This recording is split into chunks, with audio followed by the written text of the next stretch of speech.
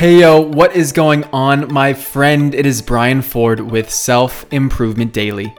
Take ownership of your personal development one tip at a time. Today I want to highlight the mantra of a mentor of mine, Adam Braun. Something he encourages all of us to do is to change your words to change your worth. You are constantly creating your environment, whether it be the decisions you make, the things you do, or the words you speak. Your environment creates a context that everything else is viewed within. And the best thing you can do to take things to the next level is to start acting like it. This is where your words can be really powerful. Sometimes we say things and we don't really realize what they mean.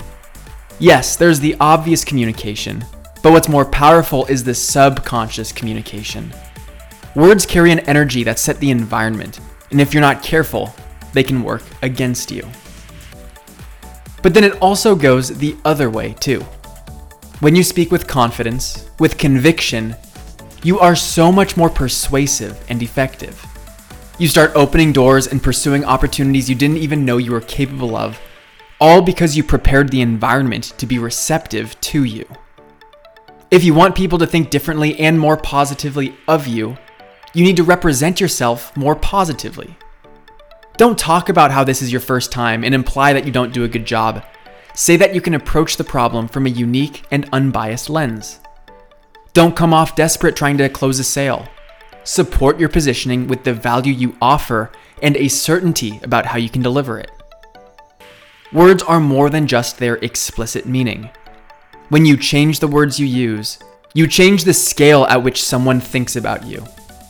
Does it take more courage and boldness to speak at that next level before you're there? You bet it does. But if you do speak at that level, then people will see you at that level, and you're more likely to achieve that level. So take a bet on yourself and the person you know you can be, and let people hear it by choosing the right words. Thank you for listening, and I'll see you next time on Self-Improvement Daily.